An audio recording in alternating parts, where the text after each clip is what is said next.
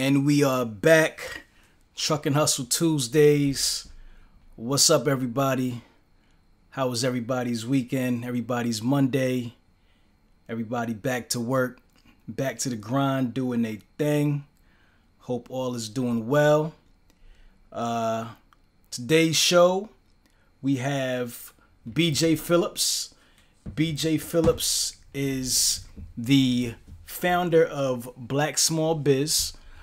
Black Small Biz is a educational platform that touches on all things trucking, as well as minority certifications and even sales funnels.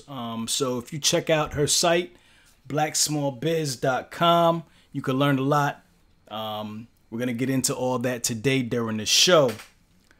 Also, before we continue, I want to give a shout out. I like to recognize everybody that I see out there showing love to Truck and Hustle.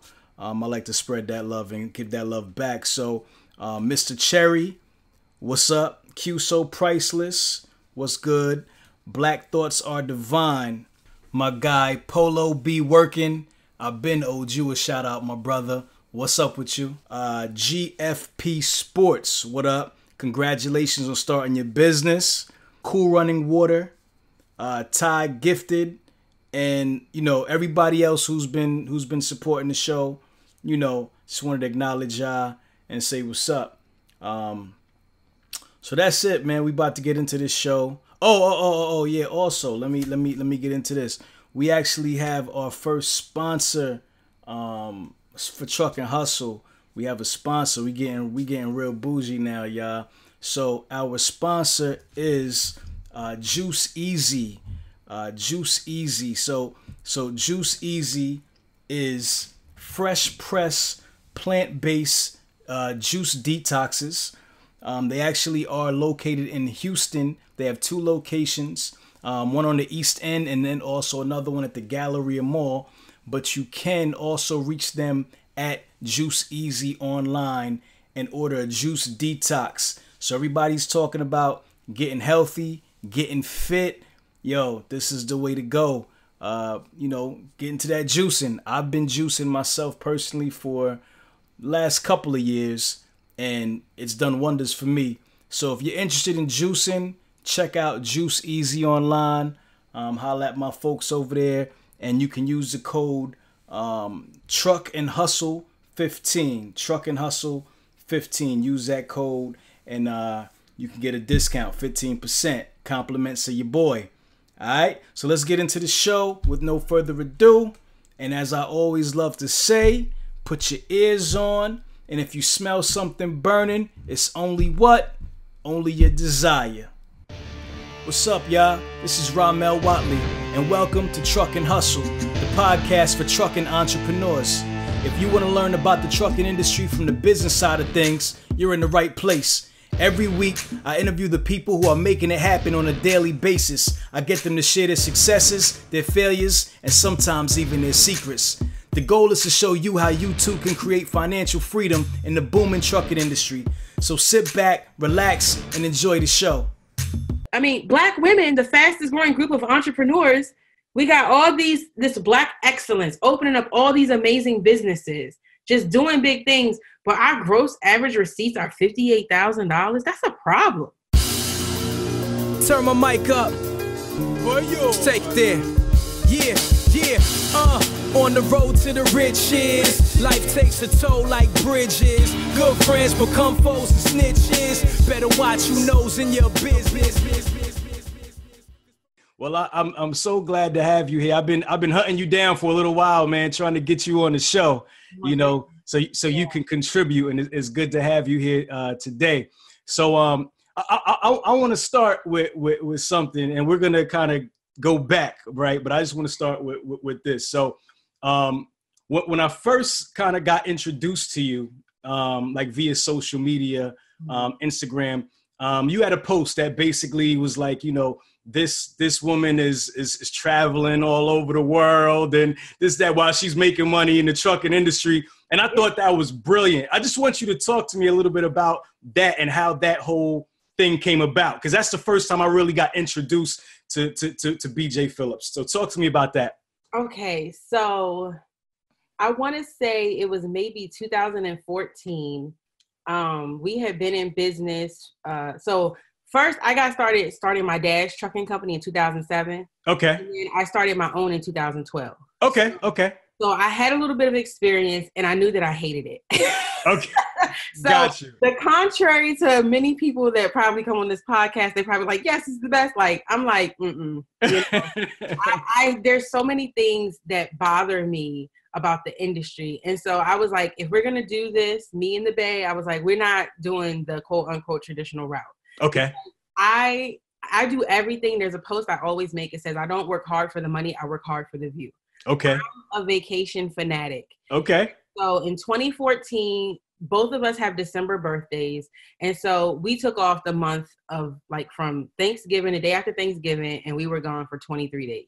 Okay. And so the whole time we were gone, our business was still operating. Our trucking business was operating, and our truckless business was operating. So, you know, I thought, you know, me personally, I don't want to just teach people how to only buy a truck and then be stuck in their truck. Okay. That's not what I do. You know, That's not what we do. We be all over the place, whether we're looking for trucks or whether we're vacationing, we're always somewhere.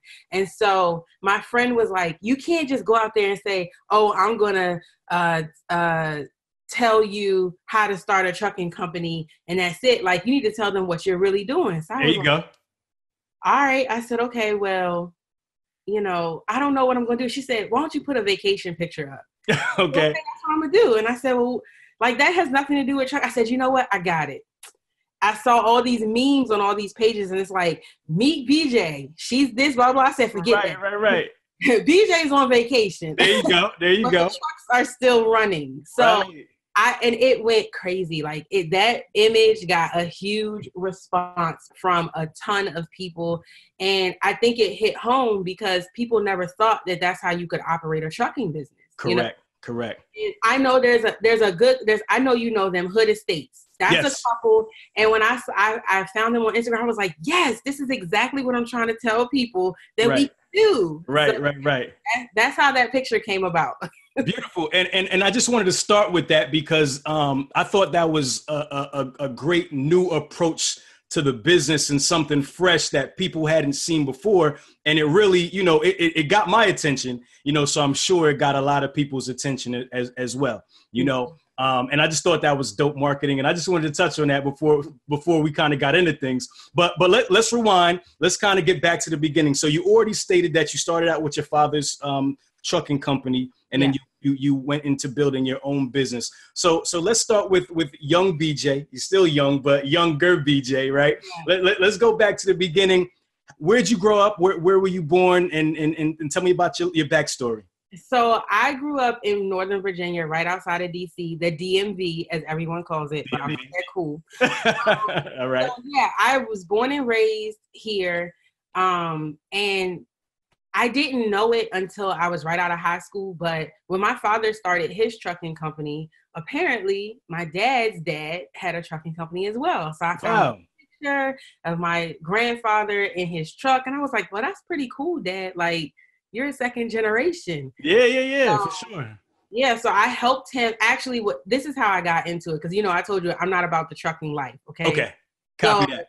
My dad started his trucking business, and I wanted a minivan. So everybody always laughs at me. Like, I was 20 years old, and I wanted a minivan because I had a ton of friends. I was like, I need all my friends with me. Let me get this minivan. I had a baby. So I was like, yeah, this stroller's in the way of people in the car seat. So let me get a minivan. He said, you going to work for that minivan. Right. Like, I just quit my job.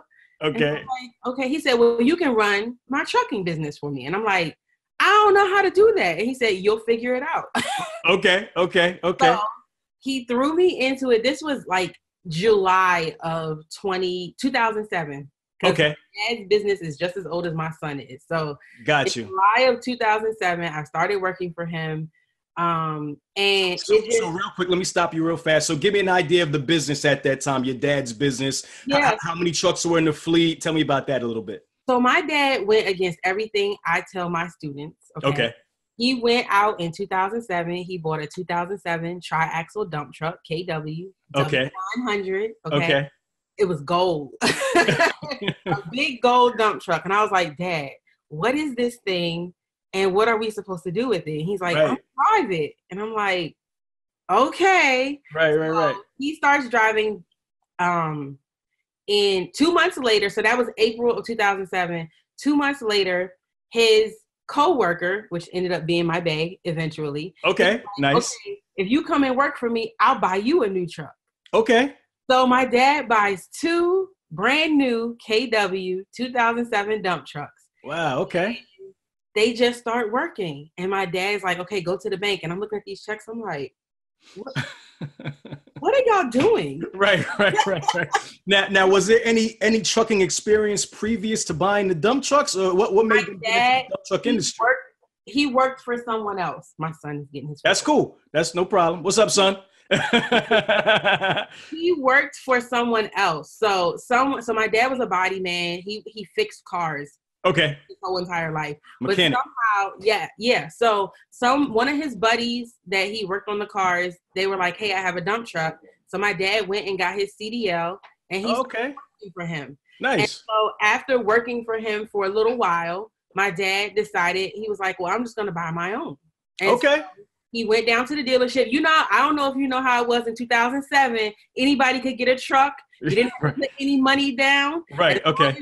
You could come in there. If you had a CDL or you had a partner that had a CDL, they was giving trucks. You were good to go. Yes. Got you. So that's what he did. Okay. And so he got the first one.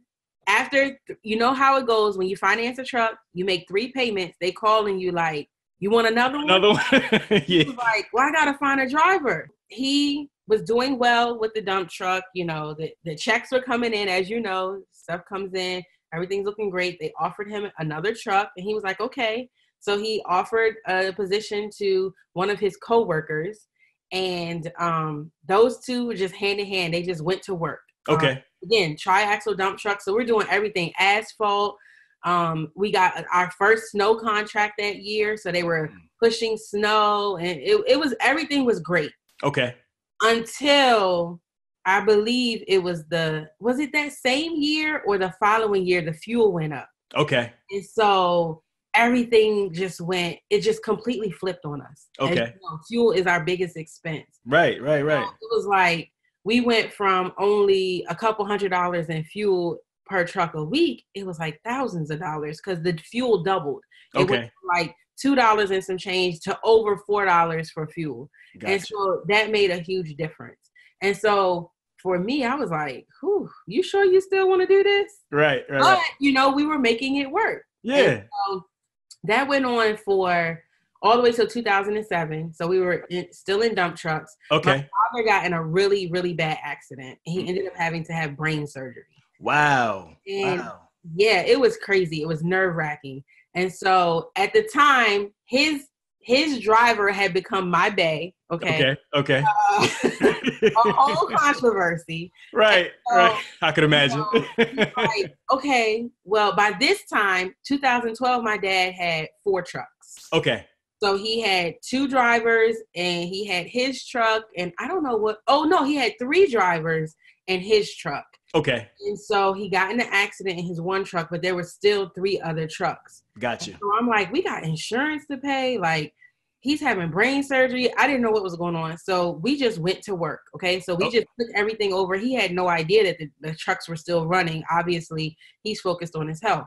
Right. So when he ends up getting out of the hospital and he realized that we continued everything, all the drivers were working, they were still getting paid. He was like,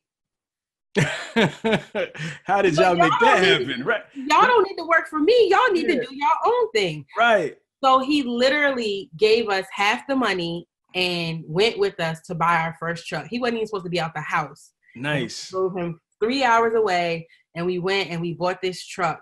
And then, you know, it was all downhill. We bought a dump truck as well, but we bought an old one. Okay. Have you seen that pink dump truck that I always post? Yes. That was our first truck. Okay. Burgundy and black at first. We bought a 97 Ford LTL. That's my baby. 9,000. And that was our first truck. And so we went to work. But you know what? The day we bought that truck, it broke down. Wow. The day we bought that truck, it broke down. And we literally sold a car to start this business, to buy this truck. We were on my dad's insurance. Like, we were piecemealing everything. Right. And we got 3 miles away from the guy's house that we bought the truck, and it just broke down. Wow. We had to put $5,000 in the truck. Wow. Yeah. From the gate. From the gate, and we didn't have it. And thank God for my mom's American Express. Okay. Shout out to American Express. There we go. American Express. Sponsor. We got an ad. We got some ad revenue coming in. No, I'm just forgetting. Okay. Yeah. Okay. No, that's all good. I'm just messing with you. Thank God to my mom's credit card. Right. My mom's credit card saved our life. She was so generous. They did everything they could to help us. So, we had that, backing us. But from the day that we got our truck, it broke down. I was like, we already put insurance on this truck. We got insurance no matter what in a couple of weeks. And so I'm like, this is not going to cut it. And so, that's where I was like, if we're going to do this, we have to do this differently, because we can't just depend on this truck. Because I still to this day don't have a CDL. I had a permit at one point, but I was pregnant. So, I didn't go through the process. Right. But I still don't have a CDL. So it's like, if something happens to you, we're in trouble. Something happens to this truck, we're in trouble. Yeah, for sure. So that's 2012, we started our trucking company, but we also started our truckless company at the same time. Got you. All right. So when you guys started your company, tell me about kind of getting started. What did you guys do? I mean, obviously you probably had some of your dad's old contacts and connections. What did you guys do to start getting to work and get contracts to kind of get yourselves off your feet after you had the issues at first? You got the truck back up and running. Tell me a little bit about the start of your company. My dad had a contract at this quarry, and believe it or not, the Bay is the one that got the contract, because he's very, people just know him, right? Okay. Like, he's a good driver. Yeah. Right. He's crazy too. So everybody knows him. So they were like, well, if we don't give my dad, his name is Phil, if we don't give Phil this contract, then we're going to lose this driver, and we need him to run these loads. So they ended up just giving my dad the contract. It's a 3-year waiting list to get into this place. Wow. In the area. Okay. So just, basically saying, okay, you can come in. Okay. So when my dad came in, he added us to his contract. Got you. And so the first 2 or 3 weeks, we did that. But then as trucking goes, they said something like, oh, we only need one of your trucks to show up. So that puts us at a disservice, because it's like, okay, my dad has his own bills. He can't give his spot up to us, even though he tried, because that's how my dad is. He's generous. Right. So what we did was we just started working on some of his other contracts. Okay. Man, they were like, where'd he go? We need him back. And we were like, well, you said only one truck per company. So they gave us a contract in the same quarry. Again, still people were still trying to get in there, but somehow we got in there. And that is how we ended. So that's a contract that if we still wanted it to this day, we could work. It's at a quarry. It's like a 30-year contract or something ridiculous like that. Okay. And it's almost like having a guaranteed route, because you just show up every day, and as long as they have loads coming in, they'll give them out. The only problem is, I don't know if you are familiar with dump trucks, but if it's raining, your job ain't gonna go. If it's too cold, your job might not go. Okay. If it's too hot, like they come up with any reason. Right. And there's no guarantees on any type of money. If you're not working, you're not getting paid. Absolutely. And so that's how then we started doing night work. So asphalt work to supplement, because that's a stone quarry. Okay. And so with some of the guys that were working with us in the quarry, they also had contracts with asphalt companies, and they were doing brokering. And so they gave us an opportunity to start working night work as well. Okay. So that was a game changer for us, because that essentially doubles your income. Okay. Now that's hourly work. So, I'm a big believer in diversifying your portfolio, whether it's, having a bunch of different things going on or within the same company. So we had tonnage work in the quarry, but then we were also doing hourly work at night and on the weekends. Okay. So, that made a big difference because whereas the quarry work was like, who knows what's going on, we could pretty much guarantee we will make a couple $100s on the night work because they were beating the clock against winter and trying to get all the roads paved before, the snow and the salt comes back out. Gotcha. So, that was a big eye opener for us. And we started adding night work in as much as possible. We would hire additional drivers to cover because, you got to sleep. So at some point. Right. At some point you got to sleep. And right. So what ended up happening was all these guys that had been in trucking before us couldn't get on these jobs. And they were like, well, how y'all getting on them? Yeah. We don't know. And so we're like, okay, well, I'll ask if we can put one more truck on. Okay. It was like, okay, yeah, you can send one more truck.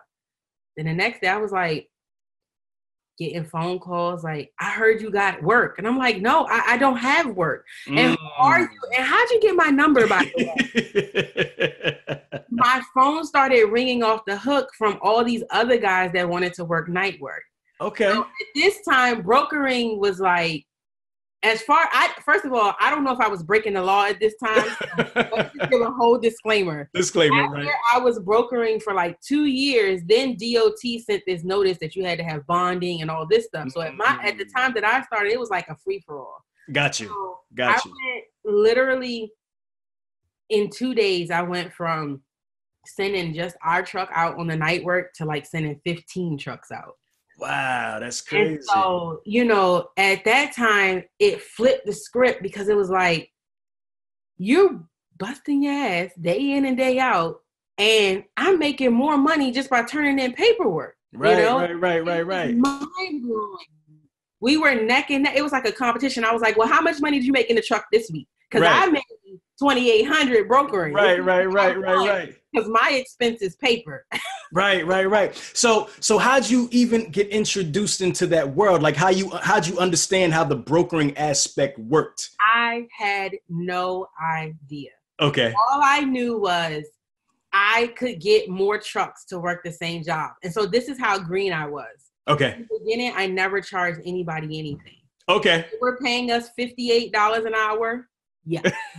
They were paying us a measly $58 an hour. I paid all the other guys $58 an hour. Okay. Then one of the guys said something like, well, all the other brokers charge like 5% or something like that. And I was like, okay, that's cool. But I didn't want to do that because I felt that was a bit high. I wouldn't want nobody to take 5% from me. And so instead of doing that, I would charge $25 a ticket. So if you worked on a day job, I charge you $25.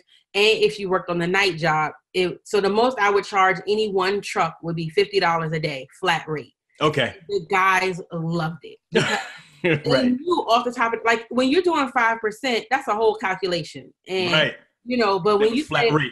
Yes. So they loved the flat rate. So I was like, okay, cool. So I was like, wow, this little $25 really adds up. Yeah, for sure.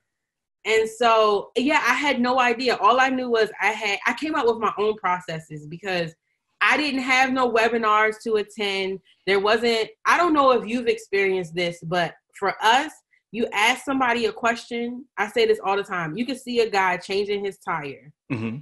And you say, hey, how you do that? And he'll say, I don't know. And it's like, right. I'm pretty sure you're doing it like right now while we're talking. Right. I don't know. I just do it. And it's like, it's so frustrating because I'm like, why doesn't anybody want to help? And so it's the whole competition mentality. Like, you're my competition, so I'm not going to tell you, because even though this is almost $1 trillion industry, you're going to take my money. Right. Okay. So nobody would answer our questions. And so we just had to figure it out on our own. Okay. So when we would call and we would work for other people, I would look at their process. I'd be like, oh, you need my tax ID number? Hey guys, I need your tax ID number. Oh, okay, okay. Oh, boys, give me your insurance certificate. Got you. Oh, you want me to add you as okay? Then I started looking at their packets. I'm like, let me make me one up. Right. So I went and I typed me one up. I was like, okay, so now everybody got to fill out one of these packets when they come to work for us. Got you. So I just kind of watched what other people were doing that we were working for, and I started taking from them and implementing myself. I noticed that even though we were working for a large company, that the tickets that we were filling out were for the broker. And I was like, oh, let me go get me some tickets. Let me get official. So I started getting tickets. Like, you can't use your tickets on my job. You got to use mine. Right. I would literally just look at what people were doing, and I just started implementing it in what we were doing, and we just figured it out as we went along. We had some hiccups, like everyone does, but that's what happens in trial and error. But luckily, things worked out. You know, we were able to do it for like 2.5 years before DOT was like, oh, you need another DOT number and you need bonding. And I was like, forget that. I ain't doing all of that. That's just too much. Yeah. Right. But yeah. So eventually you had to obviously conform, you know what I mean? And get with DOT and do everything, you know, quote unquote, the right way. You know what I mean? Right, exactly. And that's actually what you actually teach now, correct? Well, actually, let me be very clear. I call myself the loophole girl. Okay. Because I don't like a bunch of restrictions on me. I don't want you telling me a bunch of what I can and can't do. So when they said, oh, you can't do brokering legally anymore, I said, well, I'm not going to do it. Okay. Which is the complete opposite of what most people would do. They'd be like, oh my God, you were making good money. Right. Like, forget that. I don't want to do that because I thought, now this is ignorance, okay? I thought with my limiting beliefs that I would never get approved for bonding, right? Okay. Because I was under the impression when they say you got to go through underwriting, I'm like, underwriting sounds like they're going to check my credit and whoo, baby, that ain't looking good. So we're not going to get this bonding. So I said, well, I'm not going to do it no more. And all my guys were mad, but I was like, oh, no. I will help you fill out the paperwork. Right. So this is how Truckless Coins was born. And I know it can be confusing, but I'm going to break it down just a little bit. Okay, so let's get it. Instead of me brokering, I just started filling out people's paperwork for them. So I'm like, listen, I'll give you all of my contacts. But if you want me to fill out your contract, I'll do it. It's going to cost you $100 per contract. Okay. So then I started putting all my people on direct with all the companies that I worked with because I didn't want to leave them high and dry. These guys become, they started depending on me for day and night work for like 2.5 years. And so I couldn't just shut down just because I didn't want to follow DOT's regulations. So I just helped them go direct. And so I started charging them to do the stuff that I hated to do in my business. So when DOT would send a letter in, some of these guys would be shut down all the time because they wouldn't be reading their mail. So I'm like, as soon as you get the letter, bring it to me, bring me some cash. Right. I started charging $100 for any and everything. Okay. I'll read the letter, I'll respond to the letter, and I'll keep you straight. Got you. So people started bringing me their letters. They would ask me I literally started picking up people's paychecks. So, like in this area, traffic, of course, is crazy. Where are you at? I'm in Jersey. Oh, okay, so you're not too far away. So yeah, not too far. Yeah, it's crazy, and I'm sure y'all got some crazy traffic. Okay, yeah, for sure. And so when you're not in the truck driving, you're not making money. Right. And so for all these owner operators, I would do their invoices. I was doing the same thing that I was doing when I was brokering. The difference was it was not coming in under my check. Got you. I wasn't required by law to get a new DOT number or the bonding. All I was doing was what I call support business. Got you. Owner operators. Nice. And so that's how I shifted so that I didn't have to, I thought I couldn't get, these approvals. I was like, okay, well, let's just shift. And so that's what I started doing. And then what would happen is word of mouth. And so at one point I was picking up checks and doing paperwork for like 10 different guys. There was one guy, he was in the Army and he was overseas. He came home, bought a truck, dropped it off with us, and he left. And I basically was a manager for his company, and I just handled all the paperwork. And he already had a driver, you know?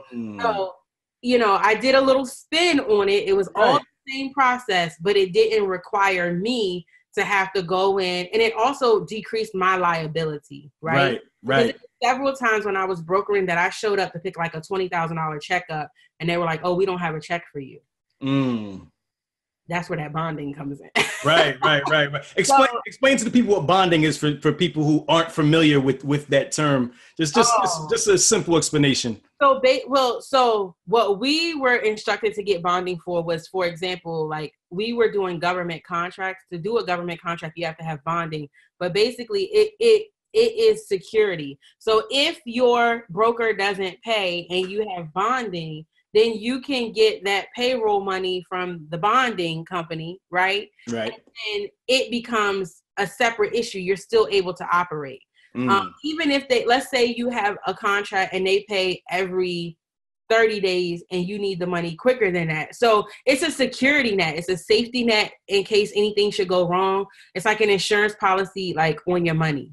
You know, a lot of different businesses need it. Like if you hire a maid, you want someone that's licensed and bonded in case you mess something up in your home. Right. So it's like a monetary protection, I guess you could say. Okay. You know, and so it's important to have it, but I just didn't think I could get it. Got you. You know, I said, okay, I got to figure out how to do this because I got used to that money. And so I wanted to still make the money, but I just felt like now I got to get another insurance policy. I got to get another DOT number, and that DOT number going to cost me money. So, you know, the scarcity mindset. Right. That I had back then. So I just felt like I just had to adapt. Gotcha. And I just, like I said, I just went and I figured out what was a problem for me in my business, my dad's business, everyone that we knew, and I tried to solve those problems. And so I knew paperwork, I knew, you know, invoicing. Like a lot of guys were doing hand invoices in like a little ticket book, and I was like, your numbers ain't right. Right. Like, you charging me $2,000, baby, and your check was $900. Where you get these numbers from? Right. So it's like, you know, I started doing that. And then the other thing I started doing was people needed help to start their trucking business. Okay. They would go out, they would get a truck or whatever, and they didn't know the process. And so I would literally go and I would establish the business for them, help them open their bank account, you know, do everything that you need to do in order to get to the MVA. Gotcha. And their tags. And so I would get them all set up that way. And so, you know, that's where the truckless coins concept came from. Understood. From me being lazy. Nah, it's being smart, man. It's being smart. Working smarter, not harder. I like that. Yeah, so you just mentioned a little bit earlier something about government contracts, and I know minority certification is another thing that you specialize in. How did you get into that? And tell me a little bit about that. How that helps, or how that can help these companies out here. It's one of my favorite things to talk about. It's really why I created the Black Small Biz platform, because, you know, my page is Black Small Biz. It's like, okay, but where the trucking? Where the trucking at? Right.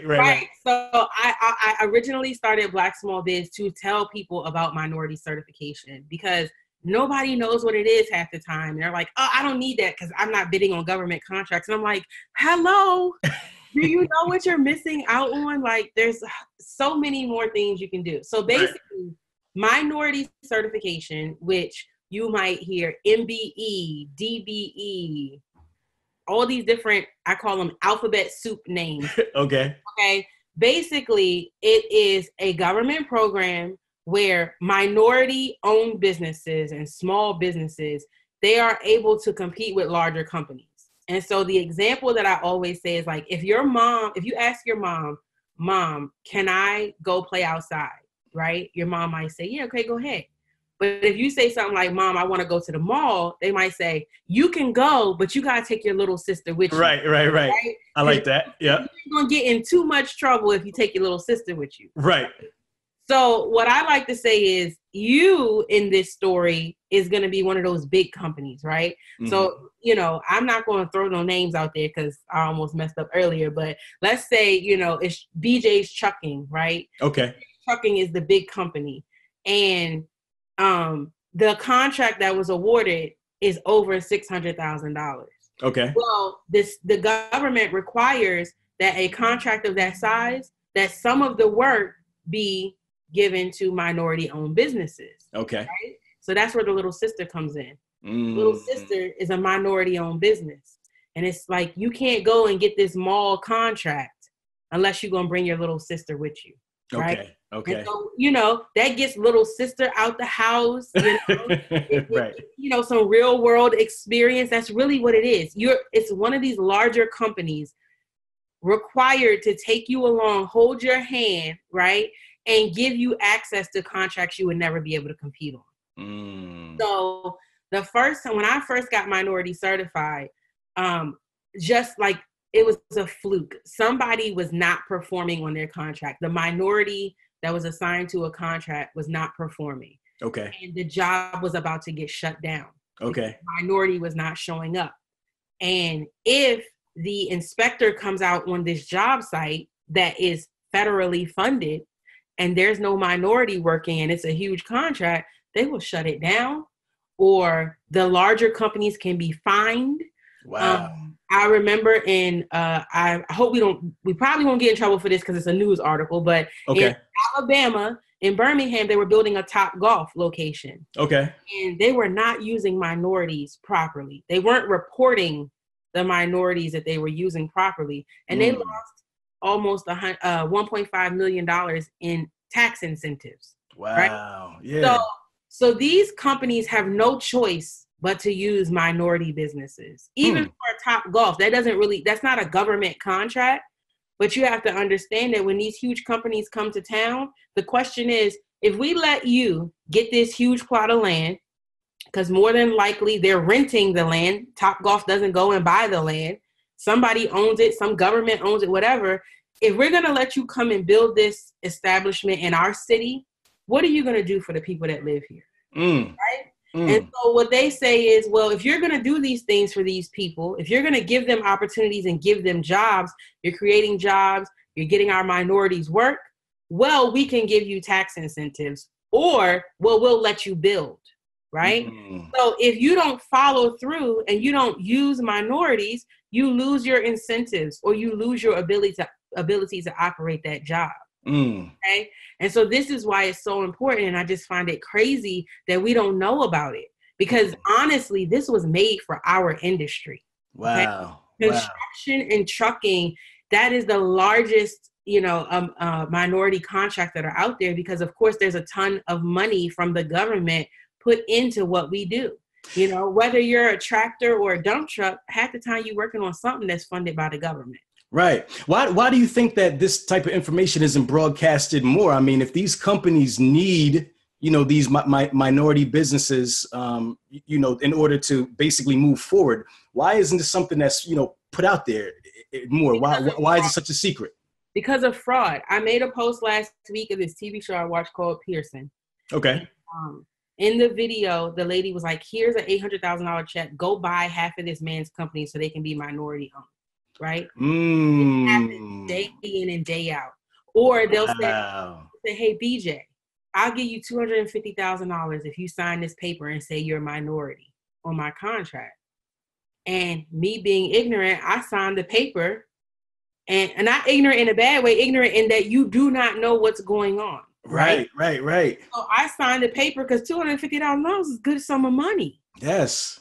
But when you're talking about a $14 million contract, look, I got to get my calculator on this one. Okay. When you're talking about like a $14 million contract, because we had a casino here, I think it was $14 million to do it. 23% of that is $3.22 million. Wow. That is supposed to be allocated to small minority businesses. Right. And so they can do that with trucking, with electricians, they could do it with painters, whatever. But the deal is, a lot of the times we benefit from that. Because nothing gets built if a truck don't bring the materials in. That's a fact. Right? None of the dirt gets moved if dump trucks don't haul it out. The roads surrounding these establishments, so it's beautiful for us in this industry, because there are so many, one of the things that bothers me is that people think the only way you can get work is to get on a load board. Right. The only way you can get work is to work with a broker. Mm. And it's like, that's because that's what we were told. That's what we saw the trucker before us do. And it's like, there's so much more for us out here. We just don't know it exists. And so that is why I came and created Black Small Biz. I was like, do y'all know this is here? Mm. Do y'all know this is here? Because you can get loans because you're minority certified. There's a loan program. You get 18 months, no interest, just because you're certified. Mm. Wow. I was applying to finance a truck. Now, I told you, my credit was jacked, okay? 5 years it took me to get an approval. And I was making $500,000 a year. Wow. But because my personal credit was jacked up, and I didn't know, I'm thinking, well, they're going to look at my business. My business is amazing. Right. Oh, they want you to personally guarantee some of these trucks, right? I didn't know about business credit. Right. So I'm just, I'm all confused. Well, I told these people, I'm like, listen, you see my statements. It does not make any sense to me that you're telling me no just because my personal credit is messed up. Look at my business. I mean, I'm a whole minority certified. Excuse me, Ms. Phillips, did you say you were minority certified? Yes. Why didn't you tell me that at first? He said, I'll call you back. 30 minutes later, he called me back and I had an approval to get a truck. Wow. That's crazy. Simply because I took 3 months out of my life to go and get minority certified. And so it's really, really powerful. Getting minority certified really changed the trajectory of our business. And it opened our eyes to the opportunities that were available, because when I was getting certified, there was a woman in there that was getting certified to sell printer ink. Wow. Ma'am, what the heck are you going to do? I have no cut card. I ain't got no sense. I'm like, right. What are you going to do? And she said, well, the government has to buy ink for their printers. Right. Smart. Lady. Wow. So it's really powerful whether you're I've never bid on one contract. It's all just basically come to you. Well, no, yes. For the most part, like you've been in the right place, right time, because you're minority certified. They're like, oh yeah, perfect. Let's go. Exactly. When I call to get work, when you're calling and saying, hey, do you need independent trucks, whatever, they always say, I said, I'm minority certified. So if you guys change your mind, oh, hold on, let me transfer you real quick. Wow. Because even if they can't use me today, they want me in their Rolodex. That's powerful. Oh, that sounds so old, right? In the Rolodex. Y'all don't know what a Rolodex is. It's your contact. The Rolodex. That's they funny. They want your information because at some point they know it can be beneficial. So, I've never had to bid on a contract, but it really, really changed our business. Because remember, at the beginning, I said when we started brokering, we were getting paid $58 an hour. Right.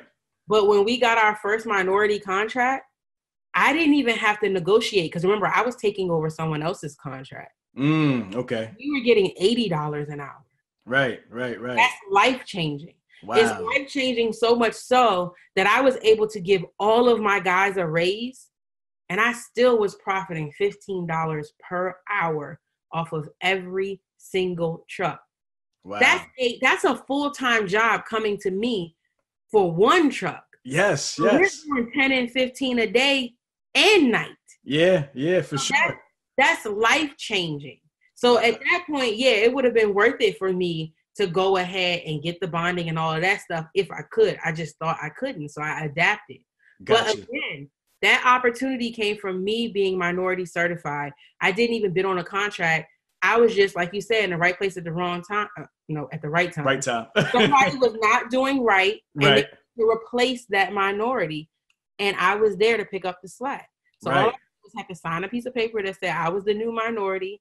I didn't have to turn in any proposals or anything, and I don't do math, but that was a big raise.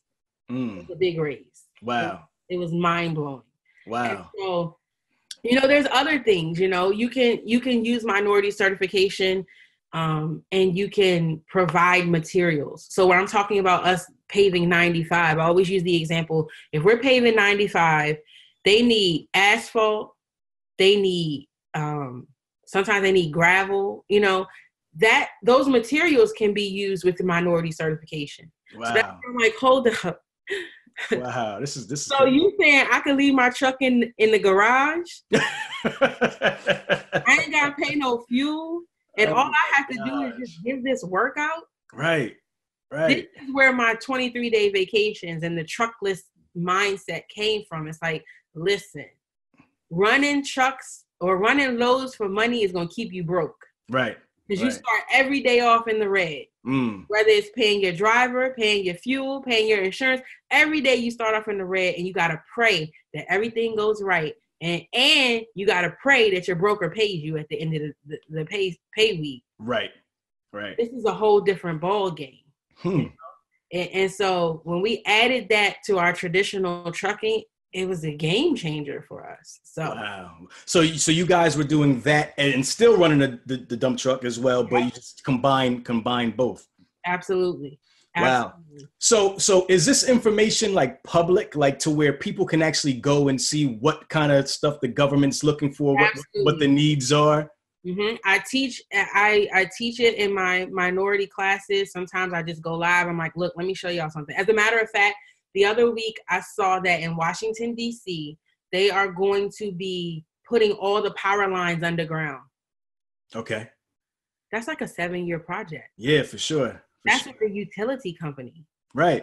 That's a big deal. So I said, okay, let me show y'all. Like, I found that on Instagram. I followed a hashtag for Washington, D.C., and the mayor made some posts. I was like, whoa. I was like, babe, we might need to go get some more, like, because we had moved on to tractors, right? Like, we might need to go get more dump trucks. Right. Because it's a 7-year project coming, and that, my friend, is pipe work. That's like sitting all day. Right. Right. letting the clock run. That's site work almost. Right. So it's like, okay. So I went on and I said, listen, let me show you guys my thought process and how I do this. So I said, okay, I'm going to look at these government sites. All this stuff is public knowledge. If they spend $1, it's public knowledge. It's out there. It's just that people don't know where to look, and it's confusing, right? Wow. You don't know what you're looking at. You have no idea what you're looking at if you don't know what you're looking for. That's a fact. So I go and I show them, like, listen, you don't even have to get certified to benefit from this information, okay? Let me show you how to stalk these companies, okay? Because see, my thought process is this. If you are working on a new big government contract, that's going to take so much of your focus, so much of your business, everything, right? Because that's a huge government contract, and you have to make sure you perform. Right. Well, people typically have other clients before they get a big government contract. So I call them and I say, listen, I heard you just got this contract. Congratulations. Okay. But if you need some help covering your old work, call me. I don't want to work on that government contract. But if you need me to come in and subcontract and cover your other work, call me. It's not how can I get in and how can you put me on? No. How are you going? It's not what you can or what your country can do for you. It's what you can do for your country, right? Right. Not what that trucking company can do for you. What can you do for that trucking company? Right. I love that. Right. You gotta change your frame of mind, right? To how you can help people. Yes. The minute I started helping people, we 4x'd our income. Wow. So let's talk about that, because you touched on starting Black Small Biz a little bit earlier. So now we're kind of right back there. So Black Small Biz, this is your platform for basically education, right? Why was it important for you to start this platform? And tell me about it. What's the response been? How has it been since starting? Tell me a little bit about Black Small Biz. Yeah, so I started Black Small Biz in 2016, in the fall of 2016. And I actually started it because I love marketing, right? It's just, it's so good to me. I love it. It's fascinating, right? And so I was starting a marketing business because I had pretty much automated my trucking stuff, right? Okay. And so I said, okay, well, I'm going to get into marketing because I had been researching it and I knew I wanted to do it. So while I would show up to these local businesses to talk marketing, every single time I ended up talking about minority certification. Okay. Every single time. And I'm like, But anyways, that's not what I came here for. Right. Oh, but that's what I want to hear. So Right. I'm really bad at this marketing. Right. Right. Not working. You're trying to sell one thing and they're trying to buy something else. Like, well, can I pay you to do my certification? I'm like, yes, but that's not why I came here. Right. I really signed up for this marketing program and I'm paying thousands of dollars a month for it. So I really need you to sign up for that. I don't want that. Right. He told me how to get minority certified. I'm like, got you. So I was like, okay, this is ridiculous. So I said, okay, well, I'm going to just create an Instagram page and I'm just going to start talking about it and see what happens. Okay. Actually, I created an Instagram page, but I also created a Periscope. You know what that is? I do. Periscope was so good to me. I would go live every night on Periscope, and within a couple of weeks, they just started coming in droves. They were like, oh my God, this is so amazing. I never heard of this before. What can I do with this? Like, how can I use it? So I'm just showing everybody. So that's how Black Small Biz started. But by nature of the beast, I'm telling people, well, only reason why I know this exists is because I used it in my trucking business. Got you. Okay. Why? So they're like, oh, you got a trucking business? Right. Okay. Okay. So I'm like, listen, people, I'm here to talk about minority certification. Okay. This is the deal. Y'all need to know this. But everybody's like, well, I want to know about trucking too. So that's how the two became one on the team. Okay. But at the end of the day, honestly, I just know that when I was doing my research and really understanding this certification, there was this graph, and it was from figures from 2016. No, it had to be before 2016. So maybe 2014, 2015. But it disturbed me to no end. So the graph was the average gross receipts of businesses by racial demographic. Mm-hmm. So they had like Black and African Americans, and our average gross receipts was $58,000 a year. Wow. Which doesn't sound bad. Wow. But then you start looking in comparison to Latino Americans, 154,000. Asian Pacific Islanders, 300,000. And it's like everybody, the smallest number next to us was 6 times what we were making. Right. And it's like, why? We have Black women, the fastest growing group of entrepreneurs. We got all this Black excellence, opening up all these amazing businesses, just doing big things. But our gross average receipts are $58,000. That's a problem. Wow. Yes. That doesn't even make sense to me. And I felt like the reason why is because we do not utilize all of the resources that are at our disposal. So I was like, oh, I have a job to do. I'm required to tell people about this because I know it, and I know it changed my life. So I have to share. Right. It's just like, I love Black people. I just love us. No offense, no shade, but listen, I just love us, and I want to see us win. I see so many people that have amazing skill sets, and they're doing stuff for free for their friends and their family. And I'm like, do you have any idea? Not just about how much money you can make and how you can create your own financial freedom. Do you know how many lives you can change with your info? We don't know that. Right. For some reason, we feel like we're not entitled to this. And I need people to get up out of that. So that's where Black Small Biz came from. It's like, you're amazing. Let's do this. What information do you need to excel? Because it's a whole, listen, I tell people all the time, a lot of people hate me because when I teach stuff, I teach people how to go and utilize these free resources to the point where you'll never pay for another person's webinar or class again. Wow. Yes. And oh well. It cuts into my pockets too, but oh well. Right. We all need to win, period. For sure. Got you. So how has the response been working with people? I mean, opening people's eyes to this new information. Like, how has the response been? How has that made you feel? Talk to me a little bit about dealing with people with this, this new information that you're presenting to them. I wasn't taking it seriously. People were excited about it, But it was probably not until last year around this time, because last year in the summertime, we decided to venture over into tractors. And I got really busy, so I stopped posting. I stopped going live. And I would get these emails like, where you been? I need your info. I need your help. Like, we miss you. And I'm like, oh, that's cute. That's so sweet. I love that. Right. But you get these messages and it's like, you changed my life. And I'm like, who? What are you talking about? You opened my eyes to this. And then people that started following me on Periscope, I would just make a post and they're like, let me tell you what I've been doing. You would be so proud of me. And it's like, dang, that was 2 years ago I told you that. Right. And done that with it? Right. So I didn't realize there was an impact being made until I stopped showing up.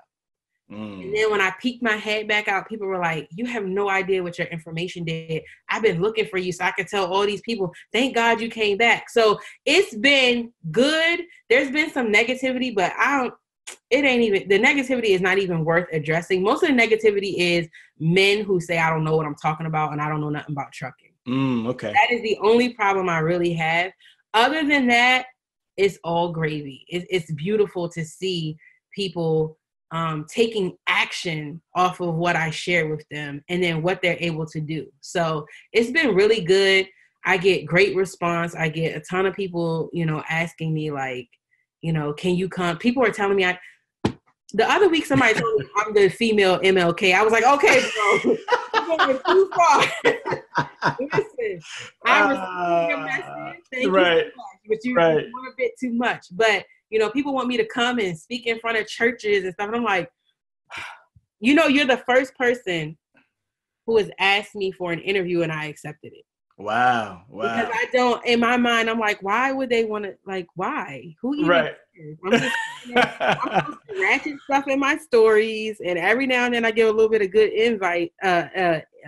good advice, but yeah, it's still confusing to me. Wow.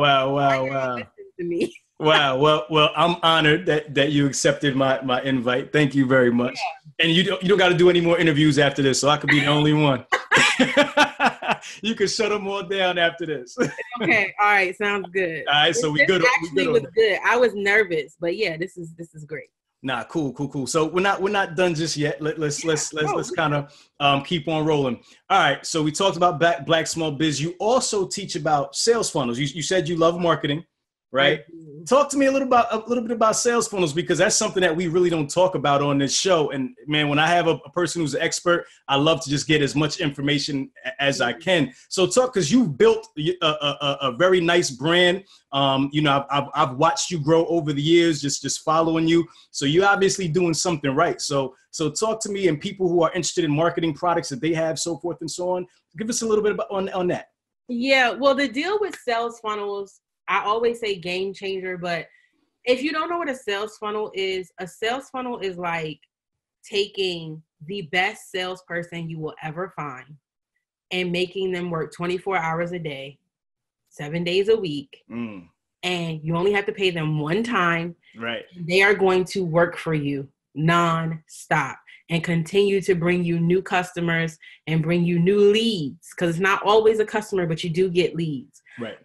And so the deal is, because I told you I'm lazy, I have always wanted, I read this book. It was called The Millionaire Fast Lane by MJ DeMarco. Okay. And he started 1-800-Limousines. And the whole thing is like, he says, we've been sold a lie. The American dream is a lie, because no matter how hard you work, you're probably not going to be able to retire in this day and age, And we see that. Like, that's a fact. We see that. And so I really wanted something that operated in the background so that I could diversify. Right. I wanted I have seen people, my mom worked 30 years for a company, and 2 years before she was set to retire, they took half of her retirement away because the government gave them permission to do so. Wow. So where my mom thought my mom lost $400,000 overnight. Man. And so I saw that and I was like, well, I can't depend on what I thought I was going to be able to depend on. I'm going to have to figure out how to make some money on my own. Right. And so I tried everything. I have been MLM up and down. Okay. All kinds of MLMs. I've sold t-shirts. I sold bootleg Kylie Jenner makeup. Okay. I was doing everything. But then I found out like, okay, at the end of the day, you put a glass ceiling on yourself when you leverage your time for money. And so I didn't want to do that. And so that's when I found out about sales funnels. And when I actually started playing with them, I was like, well, this is kind of interesting because I only had to do this one time and I set it up. And if I just keep posting or I keep running traffic to it, it's going to work for me. Because see, the thing is, I can only tell so many people in person what to do. Right. I can tell so many people how to start a trucking company in one day. Right. Right. Because I talk a lot. I get to talking. I don't shut up. My consults, people get over on me because they be like, oh, let me book this 30-minute consult. 3 hours later, you still on the consult. I'm like, right. So I'm like, okay, I can't do this one person at a time because I want to make an impact. Right. Okay. And so I felt like, okay, I knew these sales funnels work to sell physical products. I've seen it happen, but I've also seen people selling their expertise. Right. I was like, well, you know what? People are always asking. I don't really have time to teach these one-on-one classes anymore. So let me put my program into a sales funnel. So 2 years ago, well, now it's 2019. So 3 years ago, I taught a class called Rich and Truckless. Okay. And I said, okay, well, I'm going to start with Rich and Truckless and I'm going to see if that works. Because again, I want to retire. I'm lazy. And I want to have to be literally operating hands-on a trucking business for the rest of my life. Okay. So I said, okay, well, I'm going to see, people have been asking me to help them start trucking business for years. So let me see if I can put this in a sales funnel. And that's what I did. I recorded, I did that image that you talked about in the beginning of this interview. Right. I was like, listen, if you want to do this, come on through. So I did several live webinars and I was like, the webinar is pretty good. People liked it. I'm just going to put the recording out from now on. So that didn't require me to show up every week. I could still do whatever was going on. Because remember, I told you I started that tractor business. I was busy. Right. And so we had dump trucks and tractors and I'm trying to do marketing. Right. I was like, well, this is supposed to be on autopilot. So let me just put this on autopilot. And I'm looking and I'm like, 50 students. Okay. Right. 100 students. I'm like, wow. Okay, so this is working. Well, let me try it a different way. So basically, I kept doing it. I kept trying the funnel, which again is just you being the best salesperson you can be on camera one time and then putting it out there on autopilot. And it's a game changer. It really is. And I've done it for physical products. I've done it for classes. I've done it for all sorts of things. And sales funnels work. They just work because there's a psychology. You're never going to get someone to buy from you by saying, hey, you want this? The psychology of selling is it takes 7 touch points for someone to buy from you. Right. Whether they know you or not, typically you need 7 touch points. Right. And we don't have time to do that to reach the masses. But even with your podcast, I hope you have a sales funnel. If not, we're going to be talking about that. Oh, we're going to talk. Okay? Because it's so powerful. Even if you're giving something away for free, a sales funnel is amazing. It's complete automation. And the people who really make it big, and I'm not talking about famous, I'm talking about people who get to that level of financial freedom to where they can retire and they're still making money. They're doing it with some form of automation. Right. And if your business is dependent on you being there, there's going to be a lot of opportunity for you not to make money. Last week, I was in the hospital. No, not last week. Maybe the week before last. The first week of school, I was in the hospital 2 separate days. Right. The rest of the days, I was in the bed. And I with my sales funnels, was able to do almost $7,000. Wow. But I ain't had no fuel though. Wow. Wow. So, Wow. yeah, I haven't talked about it a lot recently because I don't want to confuse people. Yeah. But every business needs a sales funnel, even if it's getting drivers, right? Mm-hmm. Let's turn a sales funnel into trucking, right? So Okay. for me, if I was to set up a sales funnel today, one of the biggest sales funnels I would do is for drivers, right? Okay. Recruiting. Yes, absolutely. I would set up a front page, do you have a CDL? Do you have a Class A? And at that point, they would simply drop in their email address, their name, and their phone number, right? So now I have someone who says they have a CDL, okay? So I can do a whole bunch of things from there. I can hire someone on Fiverr to call these people. Fiverr is like a gig site. It's like you can do, it used to be every gig was $5. So you could hire someone for $5 to make phone calls and ask them questions, right? Okay. So I would take it one step further. Once they drop that info in, then I would have a questionnaire. I would have them send me their driving record. None of this will require them to talk to me. Wow. Right? Wow. So now I'm weeding out people. Like one time I was on Craigslist putting ads up, and I had people who hadn't driven a truck in 15 years, but they got fired from their job and they wanted to come drive my truck. No, you don't. No, sir. You need to have been in the truck yesterday if you want to drive my truck. Right. So now I'm able to ask these questions and weed out the people who do not qualify. Gotcha. Might send them through another step. Like, you know how you go and you apply for a job and they do like a personality quiz? Correct. Yes. All of these things that you would typically do to hire a driver, if you want them to go and take their physical or their drug test, like all of that stuff can be put on automation. You can send them through the process. And if they don't make it through all those steps, then they were not your ideal driver because they're either lazy and didn't want the job or they don't qualify. Right. So then you take them through all of these steps prior to you ever having to speak with them. Think about how much time you'll save because hiring a driver is not easy. Correct. Right? All of this, you can do all of this, and then you can have your system send their driving record and information directly to your insurance broker. Right. And then your insurance broker can come back and say, this is a good candidate, right? Because that's my insurance. She was like, don't test drive them in your truck until you talk to me first because you don't want to waste your time. I said, okay, that's a good idea. So you can set all of this up, have their information go over to your insurance person, and then they can say, yeah, you should talk to this one, or don't waste your time because even if they're a good driver, their record is going to make your insurance skyrocket, right? All of this can be done on autopilot so you can focus on money-making tasks. See? So that's just one aspect of operating your business where you can put it into a sales funnel. Wow. And there was no sale being made, but it's still called a funnel because you're dropping in thousands of candidates, right? You can run local ads on Facebook, Instagram, YouTube, whatever in your area, and you can get all of these candidates.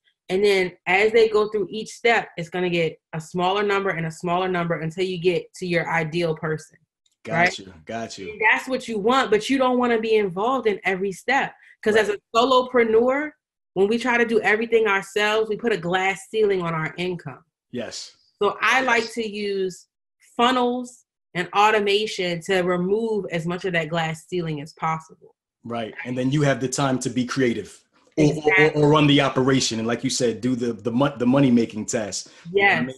Nah, that makes a lot of sense. And that's great. I mean, that's something that we haven't talked about here on Truck and Hustle, y'all. So sales funnels, if you guys have a product or you have an expertise that you're interested in selling, go see BJ, go check her out. Cause I'm going to tell you, her funnels work. You know what I mean? I mean, just in what I've seen over the years, I can tell that you're doing things the right way and you're building your audience. And that's awesome. That's awesome. So it seems like every day you're coming up with new creative ways to make money and new things. I just recently saw you did the truck flipping thing, right? Yeah. I see that's kind of something you're moving into a little bit. Well, that's the Bay. That's his arena. Oh, okay. For a long time. Okay. I was like, do you want to teach a class? And he's like, yeah. I was like, okay, I'll help you. Come on, let's Got do you. class. So he said that's what he wanted to teach. Got you. So yes, we did the truck flipping, the strategy of that, and I think I'm gonna link up with someone else to talk about the wholesaling, like, you know, not wholesaling, but getting the dealer's license, because we talked about the strategy, but you know, you have to have a dealer's license unless, like, if you're operating a trucking company, you can flip trucks easily because you can bring them in, you can work them, and if people like them, they're gonna ask you, can they buy it? Right. For sale. Right. For sure. If he could sell me, I swear he would. I'm telling you, he's like, it's ridiculous. So his motto is everything's for sale. So if you have a truck, it don't matter if he just put $10,000 into their truck. If somebody comes with the right number, he's gonna sell it. There you go. Then there are people who aren't in trucking yet, and they don't own a trucking business. And if they buy a truck and sell a truck, like, they have to have that, you know, the legal stuff set up. So I think we're going to do a part 2 to that, to show people who are not in trucking exactly how they can get in on flipping trucks. Cause it's good. Yeah, for sure. And shout to your DMX challenge. That was definitely, that was crazy, man. That was on point. If y'all haven't seen the Black Small Biz DMX challenge, make sure you go on Instagram and check that out. Just to be clear, that's a side effect of a sales funnel. I clearly have too much time on my hands. But you did your thing, though. That was crazy, and that went viral. And you know, I saw people sharing it and so forth and so on. So that was dope. All right, so we're coming kind of, you know, towards wrapping everything up. I don't want to keep you too long. I want you to be able to enjoy your day. What's next for you? Because you have, you know, so much things going on. I mean, what are you thinking about 5-10 years from now? What's in your mind? What are we working on? You know, probably my end game, I would like to open a truck stop. Okay. Yeah, because all of the things that we do, you know, and I haven't even talked to my audience about all the things that we do. But at the end of the day, what it all boils down to is when we started helping owner operators, it increased our business. We meet amazing people all over the world. Like, we be on vacation giving consults. Okay. Right. So basically, I think that would be my end game, because I feel like there's a lot of people out there that try to take advantage of owner operators, people that don't know the industry. Like, that's one of the comments I get in my ads all the time. Like, you don't know nothing about trucking, you just taking advantage. Nah, baby. I know a little bit. Right. I know a little bit. And I do know there's people out there trying to take advantage of the people in this industry. So that would be my end game. I would love to open a truck stop. You know, in this area. One of our Baltimore truck wash closed like 2 years ago. And so we got to go all the way to Fredericksburg, Virginia, or Blue Beacon, wherever that is. Wow. For an official truck wash place or whatever. So yeah, I would probably do that. If I could do whatever I wanted, I would open a truck parking lot / truck stop. That would be the end game. I really wanted to. My original entrepreneurial goal was real estate. Okay. And so if I could get those two together, that would be my end game. I'm working on it. Wow. And you've had this much success so far, and I haven't seen real estate at all in any funnel. So I can imagine once we get there, man, it's gonna be crazy. Yeah, I'm trying to, you know, it's real hard. You know how they say, like, build in silence? It's so hard. Right. I really typing stuff. I'm like, no, I ain't gonna tell them that yet. Yeah. Don't confuse nobody. No, I got you, because a bunch of different messages could start to get a little cluttered, and people could start being like, hold on, what am I doing here? I'm all over the place. Right. Yeah, but I just feel like, you know, in this industry, those are some things that we really need. We need some more assistance for owner operators, where it's not just a money game, you know. Because we've done so well over the years charging the bare minimum. Gotcha. Our owner operators, like, people cannot believe you charge $25. Yes, I do, and I do well. Okay. Right. They keep coming back. Right. Right. Yeah, that's the deal. I just want to continue to be able to help people, because I feel like a lot of the times in this industry we get sold a dream. Right. People say, "Oh, you can make a ton of money," but nobody wants to talk about what can really happen. So I have this new webinar I'm doing, this free webinar I've been doing. It's called Death to Traditional Trucking. Okay. Because so many people believe you have to go finance this brand new truck and find a company to work for. Like, people have the game so twisted, and I just want people to come into this with a true idea of what they're getting into. Because people talk about the money, and the money is good, but they don't talk about all the things that plague us in this industry. And so I just want to be real and just let people know what they're really getting into and give them options. Because not everybody is cut out to own a traditional trucking business. I could never do this if I didn't have my fiance. Gotcha. Right. But there are people who could bring things to this industry that don't require them to go buy a truck and ruin their lives because they don't know what they're doing. This can be a very beautiful industry if you come into it with the right knowledge and the right skill set. And I think people go into it backwards. Wow. Dope. Well, any other final thoughts that you wanna tell the people before we wrap it up? Talk to the people that are listening. Just give me one last final thought. I just want everyone, if you are thinking of getting into this industry, and if you are in this industry, I just really want you to think outside the box. The running loads is not the only money there is in this industry. And if it's not really for you, then don't do it. You know, there's other things that you can do, but the most important thing is run those numbers. Can you afford to operate your trucking business if nobody pays you? Got you. That happens to us a lot. Nice. It really does. It's reality. And so you have to be prepared. Go into this with the right knowledge, do your research, and whatever money you think you need, double or triple it before you get into it. Nice. Wow. And where can the people reach you? So social media, website? Yes, you can go to blacksmallbiz.com and see what kind of shenanigans I'm up to. Or Instagram. I'm always on Instagram because, I just love ratchet things. So you can find me on Instagram. If on my posts, I try to be very professional, but if you're in my stories, you might be in for something. Oh, wow. Okay. Okay. I gotta be honest, Hey, no doubt. Listen, thank you so much for joining me today. You dropped a lot of bombs, a lot of value. I appreciate it. Everybody, make sure you go check out at Black Small Biz on Instagram. Check out all the courses, the curriculum, the mentorship. She's been providing value for the last couple of years, and I'm sure she's going to keep on keeping on. Nothing's going to change. So thank you very much for joining us today. I appreciate you, and I'll definitely talk to you soon. Thank you so much. I really appreciate the opportunity. If you like what you heard, it's only going to get better. Make sure you subscribe and leave us a comment. Let us know what you want to learn or hear more about. Till next time, love is love, truck and hustle.